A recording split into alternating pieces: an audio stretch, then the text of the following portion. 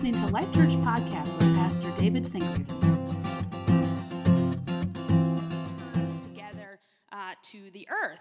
And welcome Jesus. But in the mid-19th century, a different interpretation of this passage was put forward, and it became particularly prevalent in the American church. So it was put forward by a guy named John Nelson Darby, and he essentially interpreted 1 Thessalonians 4 to mean that Jesus' return would be in two stages, and the first stage would just be a partway return.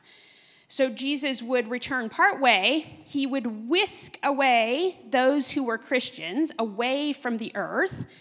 They would literally disappear from the earth and get taken back up to heaven. So Jesus comes partway down. Those who trust in Christ at the moment get taken up with him, and then they all go back to heaven. They don't come to earth.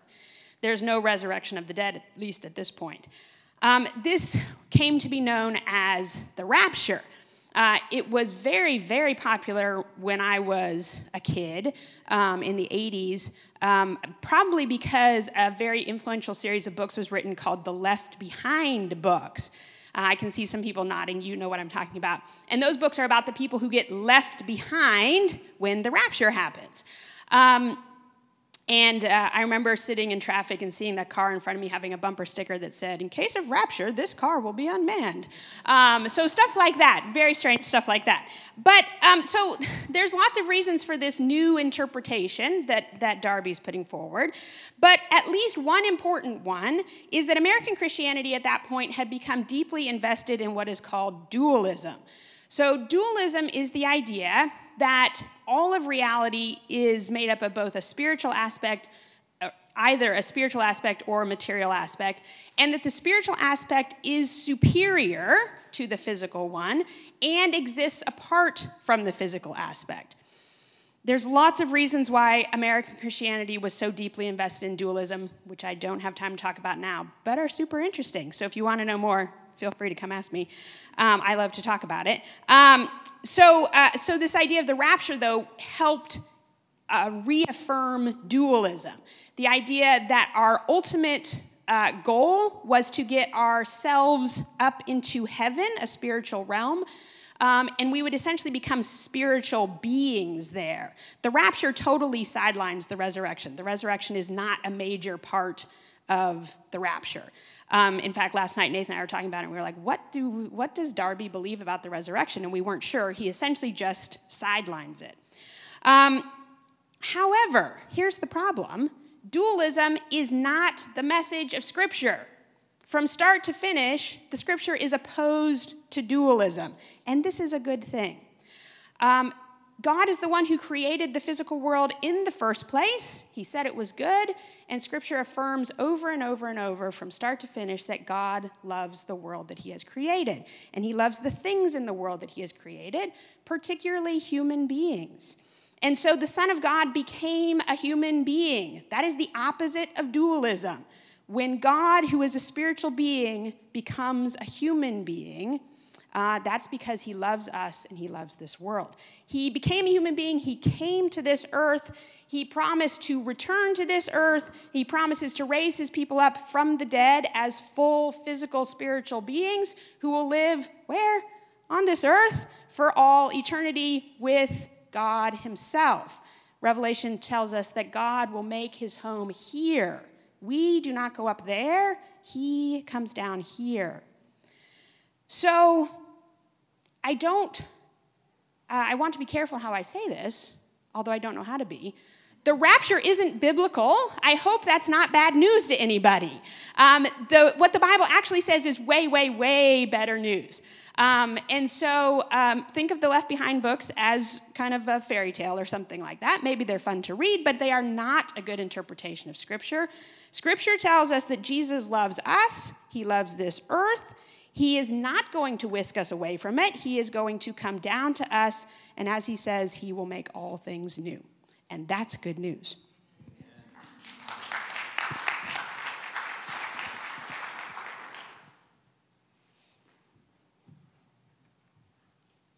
Today's scripture comes from Revelation chapter 19, verses 11 through 21. Then I saw heaven opened, and behold, a white horse. The one sitting on it is called Faithful and True, and in righteousness he judges and makes war. His eyes are like a flame of fire. On his head are many diadems, and he has a name written that no one knows but himself. He is clothed in a robe dipped in blood, and the name by which he is called is the Word of God. The armies of heaven, arrayed in fine linen, white and pure, were following him on white horses. From his mouth comes a sharp sword with which to strike down the nations, and he will rule them with a rod of iron. He will tread the winepress of the fury of the wrath of the Almighty. On his robe and on his thigh he has a name written, King of Kings and Lord of Lords. Then I saw an angel standing in the sun, and with a loud voice he called to all the birds that fly directly overhead, "Come, gather for the great supper of God, to eat the flesh of kings, the flesh of captains, the flesh of mighty men, the flesh of horses and their riders, and the flesh of all men, both free and slave, both small and great." And I saw the beast and the kings of the earth with their armies gathered to make war against him who is sitting on the horse and against the army. And the beast was captured, and with it the false prophet who in its presence had done the signs by which he deceived those who had received the mark of the beast and those who worshipped its image. These two were thrown alive into the lake of fire that burns with sulfur, and the rest were slain by the sword that came from the mouth of him who was sitting on the horse, and all the birds were gorged with their flesh.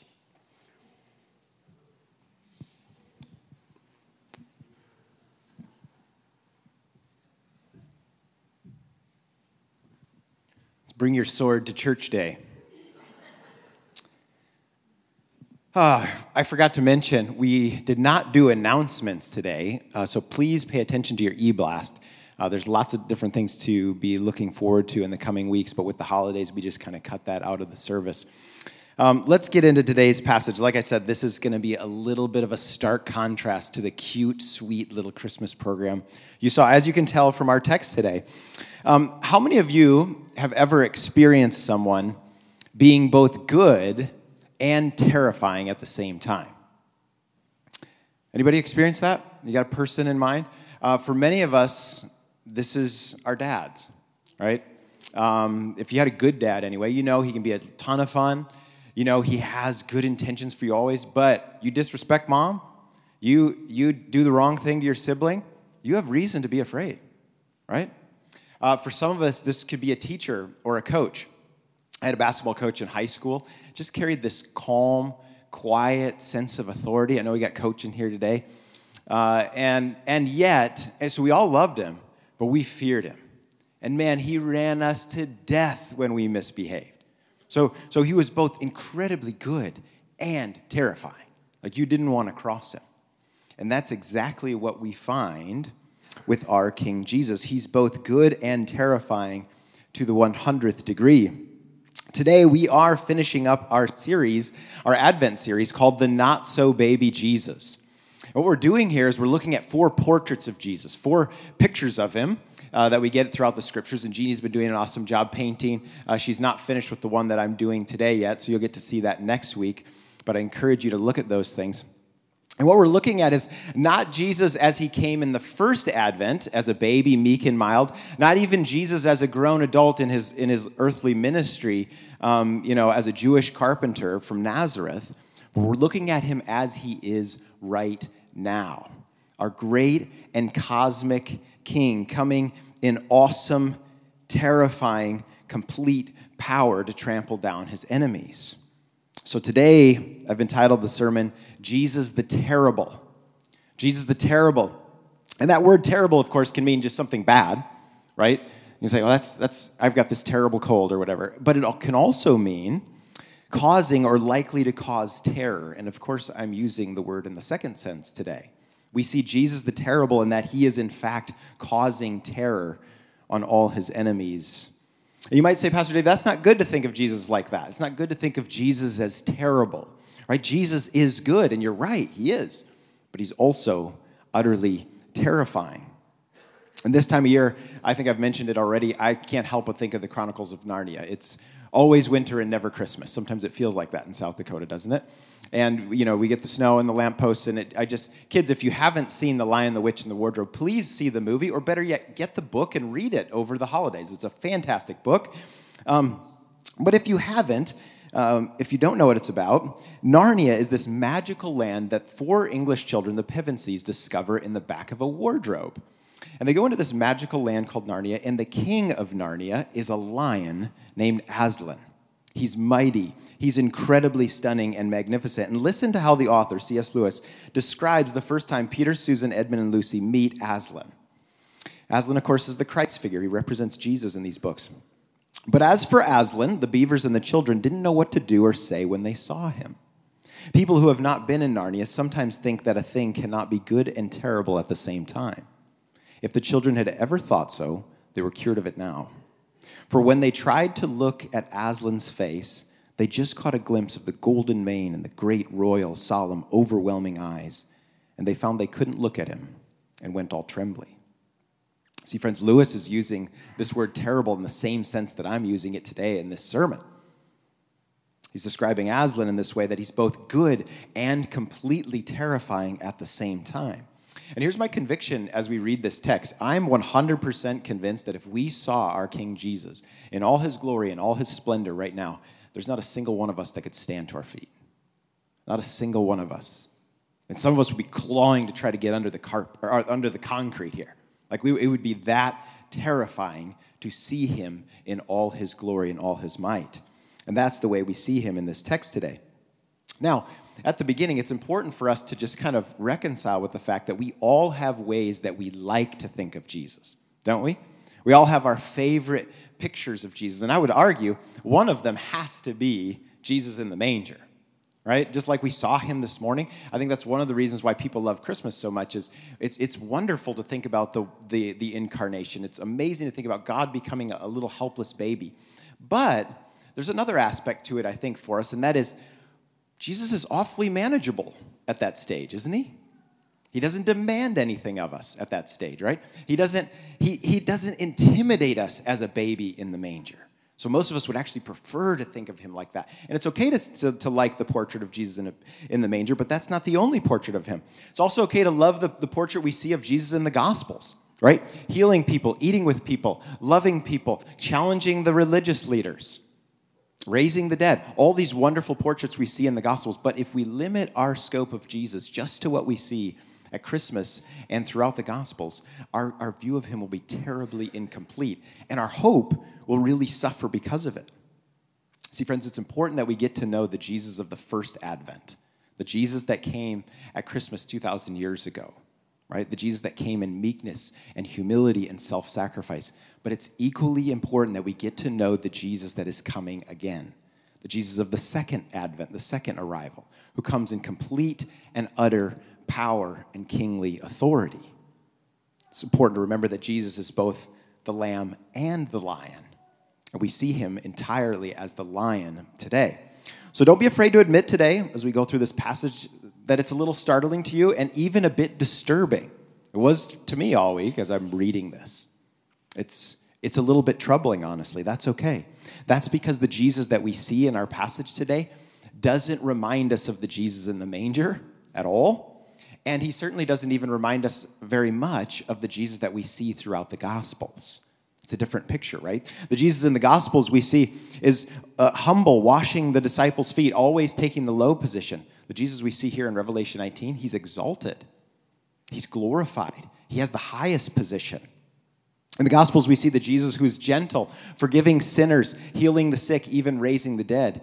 Here we see the Jesus who's ruthless, destroying all who oppose him. In the Gospel, we see the Jesus who bleeds for his enemies. Here we see the Jesus who sheds the blood of his enemies. It's not the picture that we're used to, and we're way, way, way more comfortable with the other portraits of Jesus. But I'm telling you, this is really important if we're going to understand him fully. Both portraits, the first Advent Jesus and the second Advent Jesus, are critical to you getting it. Remember, this book, Revelation, was actually written to a group of Christians in the first century who were suffering under the persecution of the Roman Emperor Domitian. So they're losing loved ones. They're watching family members tortured, crucified, burnt at the stake. And then Jesus gives them this book to John. He says, I want you to give this to my church to encourage them, to fill them with hope. And, what fills you with hope more when your family's being persecuted and even killed by a ferocious emperor? What gives you more hope than to hear, hey, your great king is coming back to kick some butt? That gives you hope, right? And that's the purpose of this book of Revelation. That's good news. So we're going to look at this today. Strap on your seatbelts, and hopefully we have strong stomachs as we look at this passage here. And we're just going to walk through it line by line like a Bible study here, because there's just one powerful descriptor after another to describe Jesus the terrible. Let's start at verse 11. Then I saw a rider on the white horse. Now, this imagery, the rider on the white horse, is powerful, especially for Jesus' Jewish audience. It's a really Jewish picture that John is writing down here for these people. This is exactly what they had expected and desired for the Messiah to be. See, in that culture, in that time, when a Roman general would win a battle, they would ride in a parade on a white horse. They would have their legions around them, and they would be dragging their enemies behind them. It would be this great big parade of victory. So when these people hear, hey, there's a rider on a white horse, they hear, this is a victory parade. This is a military general coming in military might, and he's already victorious. This is great news, they would have thought. A rider on a white horse. Then it says he's called faithful and true. With righteousness he judges and makes war. So Jesus is given 4 different names in this passage. We'll look at all of them. But the first is faithful and true. That's Jesus' name, which suggests Jesus is trustworthy. He's always trustworthy. He always, always, always does the right thing. He comes in perfect justice, which is great news for God's people. That's wonderful news, rejoicing news for God's people. And it's terrible news for Jesus' enemies. And for those of you who've seen the movie Braveheart, movie made back in the mid-90s, it makes me think of William Wallace when he's the guy that's leading this Scottish revolt against the English and their tyranny. And he's talking with the Princess of England, and she's asking him, why did you come in and sack York? What in the world is going on here? And he says, well, this is a revolt against all the murder, rape, and theft for the last 100 years. And she's like, I didn't know anything about this. She turns to her assistant, and he says in French, in her language, don't listen to anything this guy says. He's just a lying savage. Well, he replies back in French, I never tell lies, but I am a savage. And that's what Jesus is saying here. I never tell lies, but I am a savage. So he's called faithful and true. He judges in perfect justice and makes war on those who oppose him. Look at verse 12. His eyes are like flames of fire. Now, Nathan covered this imagery in the first sermon in this Advent series in chapter 1. And if you look on Jeannie's painting back here of Jesus with the keys, it's pretty awesome. She's even got the flames of fire in his eyes there. And I don't know about you, but this is terrifying. The eyes that had once looked on people with compassion are now burning flames of fire, piercing eyes of fire. And if I was going into battle with someone, I'd say the last thing I want to see in the opposing general's eyes are flames of fire. I mean, that's not a comforting sight, is it? There's a story from the American Revolutionary War of one of the officers, William Prescott, who said to his men, don't fire until you see the whites of their eyes, which is basically like saying, we're going to get close, boys. We don't want to waste ammo. Don't fire until you see the whites of their eyes. Now think about what this day will be like at the end when you're coming up against the general, King Jesus. Don't fire unless you see the flames in his eyes. And then you think, well, actually, we can see him from way back here. They're big burning flames of fire. On second thought, let's not fire at all. He's got fire in his eyes, let's just run. That's what you would be thinking if you came up against General Jesus with eyes that are like flames of fire. It goes on, verse 12 says, on his head are many crowns. So if we read all the way through the book of Revelation, there's crowns everywhere. In chapter 6, there's another rider on the white horse. That is not Jesus. He has a crown. The woman who gives birth to the child is wearing a crown with 12 stars.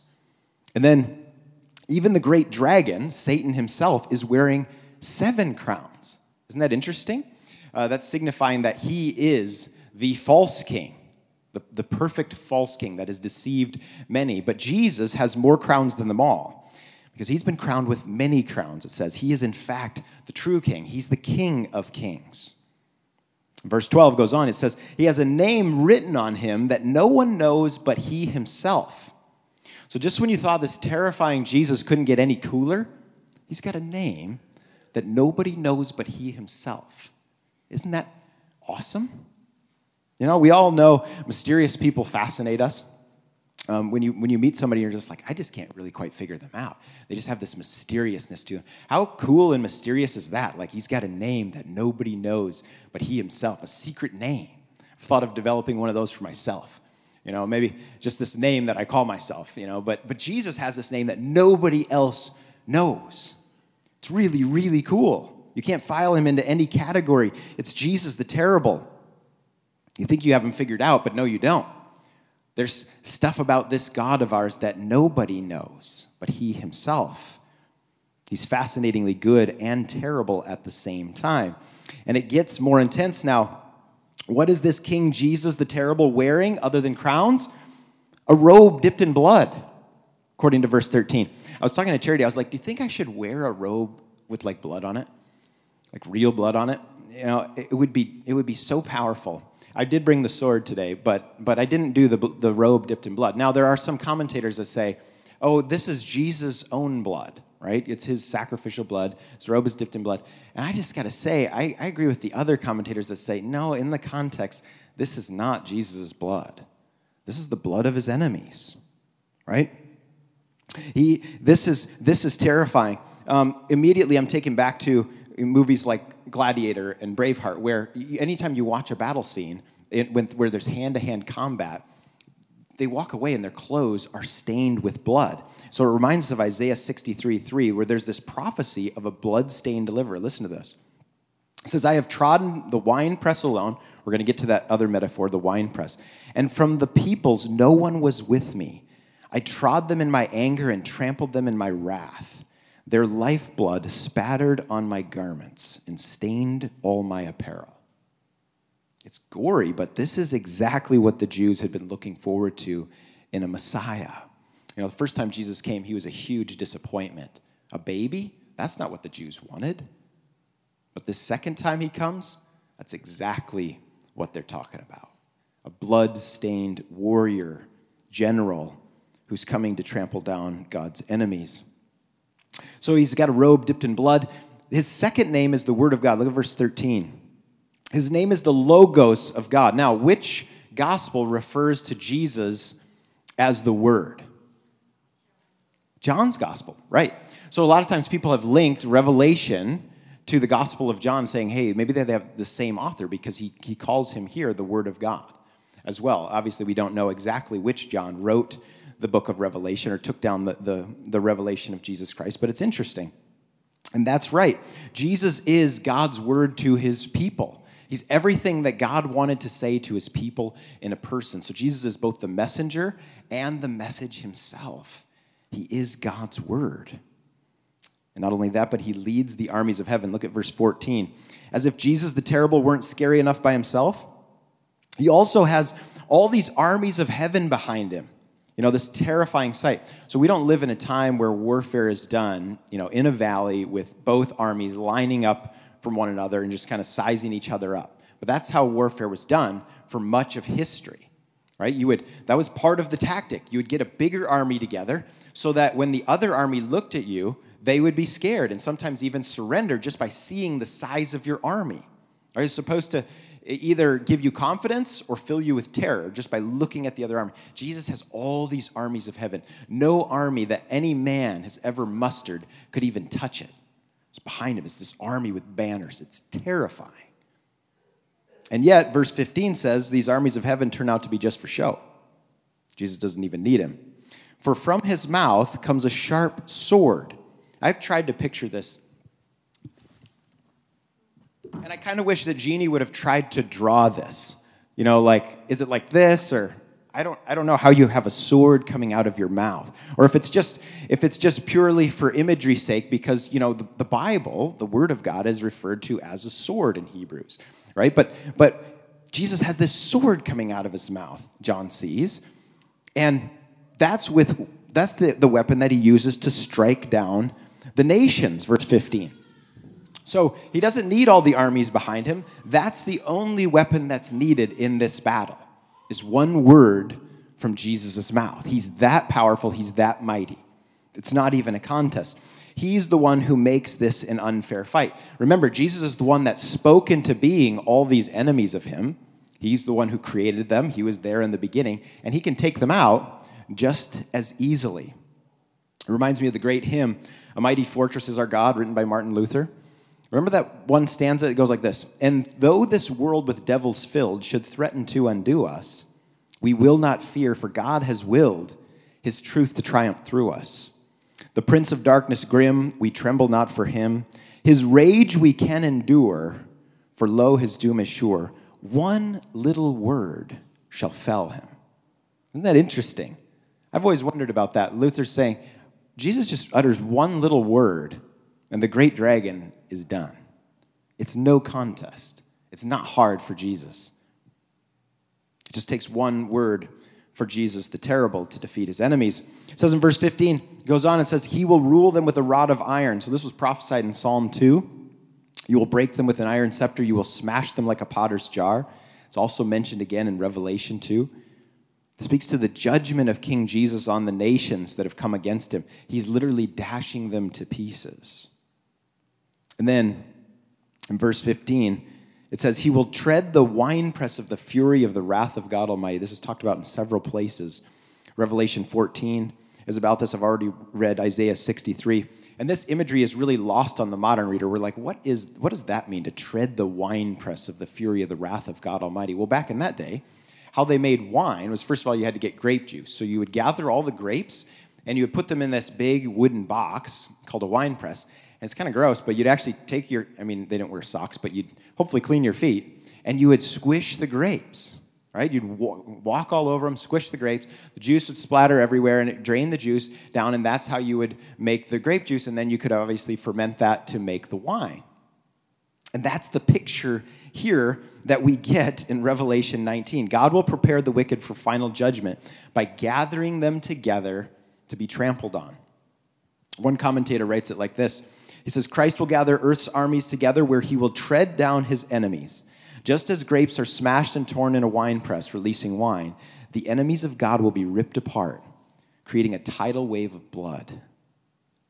A tidal wave of blood. I'm like, man, I know it doesn't sound like the Jesus you're used to, right? It doesn't sound like I was wrestling with this all week. I'm like, this is you, Jesus, right? We sure we got the same Jesus? Yeah, it's the same Jesus. He's the lamb and the lion. And then this last name, on his robe and on his thigh, he has a name written, King of Kings and Lord of Lords. So this terrifying Jesus, he has a fourth name. Remember, the first one's faithful and true. The second one's a name nobody knows but he himself. The third name is he's the Word of God. And the fourth name is King of Kings and Lord of Lords. So what's pretty crazy and cool is apparently he's got like this stitching on his robe. It says King of Kings, Lord of Lords. And he's got like a matching tattoo on his thigh. And we all know, how many of you have tattoos?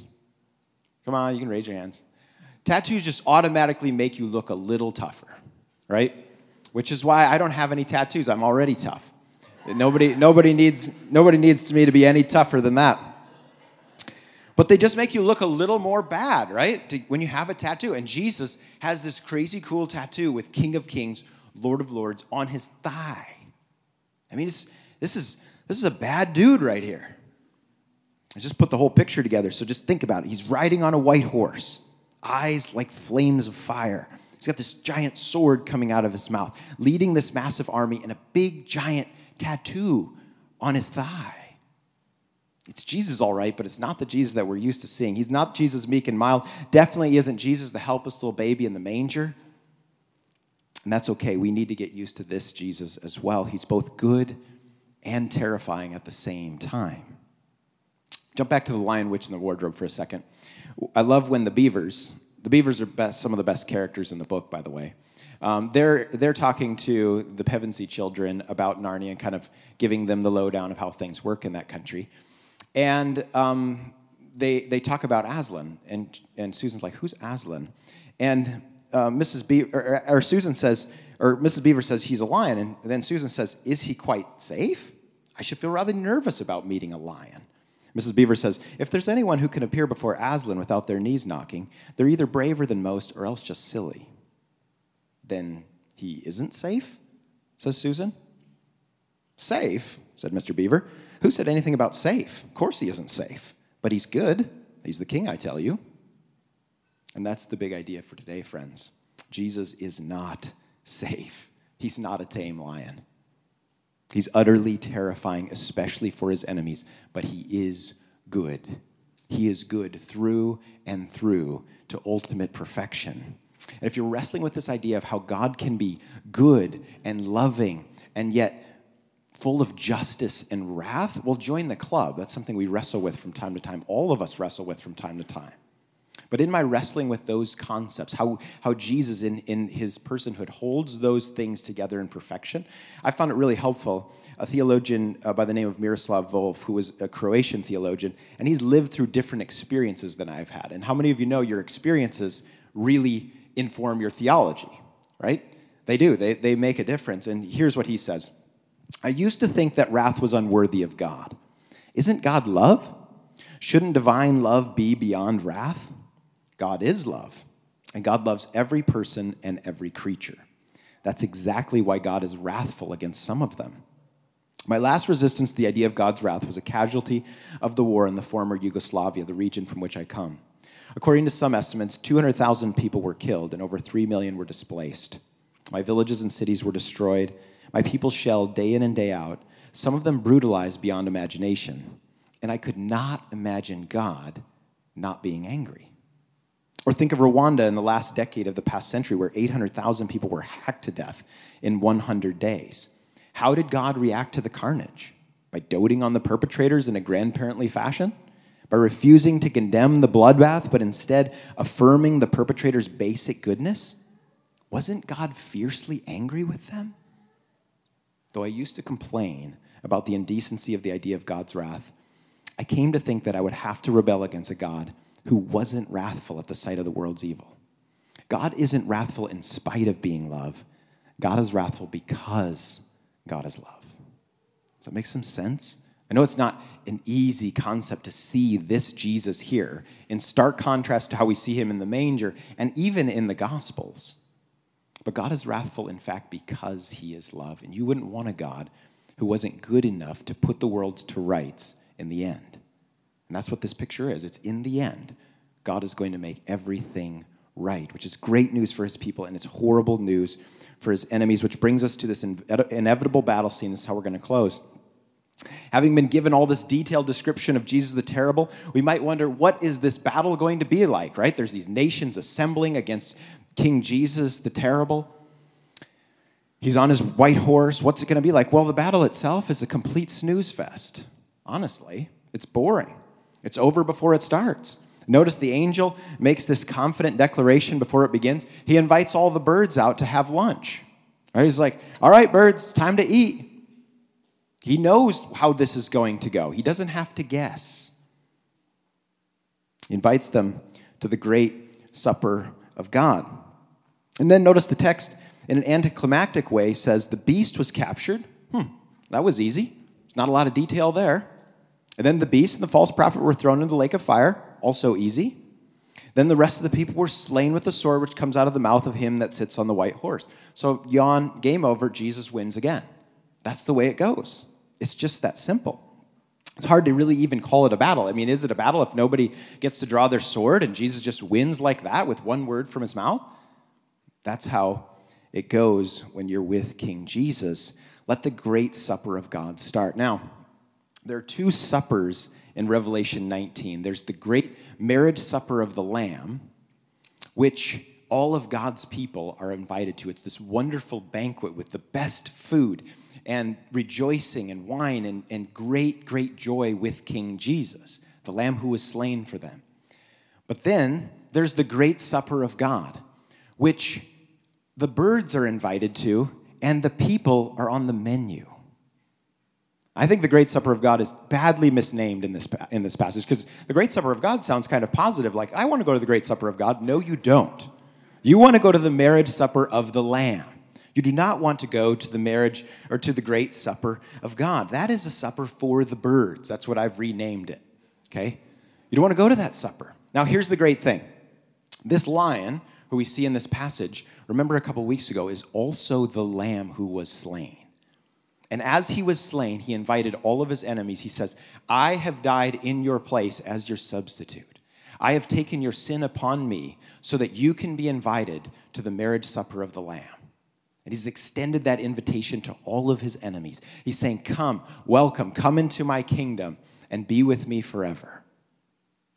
That invitation goes out to you as well. If you're here today and you're not a Christian, Jesus says, come to the marriage supper of the Lamb. You don't have to go to the great supper of God, or AKA the supper for the birds. You don't have to be at that one. He invites you. He implores you. He's done everything to give you the pass, to give you the ticket to the marriage supper of the Lamb. Won't you come? I would urge you, don't waste another day. There's no guessing how the battle's going to go in the end. King Jesus will win, and everyone who opposes him will be destroyed. There's no getting around that. So come to the marriage supper of the Lamb. He gives you a free invitation. Bow the knee to him, surrender to him, and run to him today. For those of us in here who are Christians, this is cause for great rejoicing, right? This book was written to inspire incredible hope in a suffering people, in a suffering group of Christians. This is your king. He's coming back soon. He's going to put everything right. Let this passage bolster your hope. You're on the winning team. If you're with King Jesus, it isn't going to be a fight.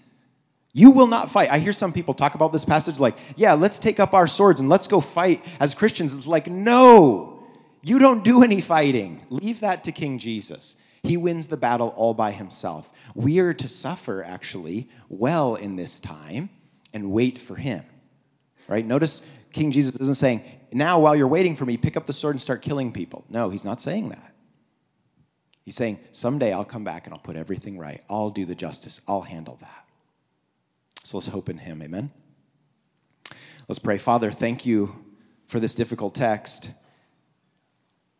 We want to see you rightly, Jesus. We don't want to make up some version of you that fits our own ideals.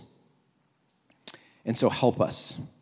Help us to worship you in spirit and in truth.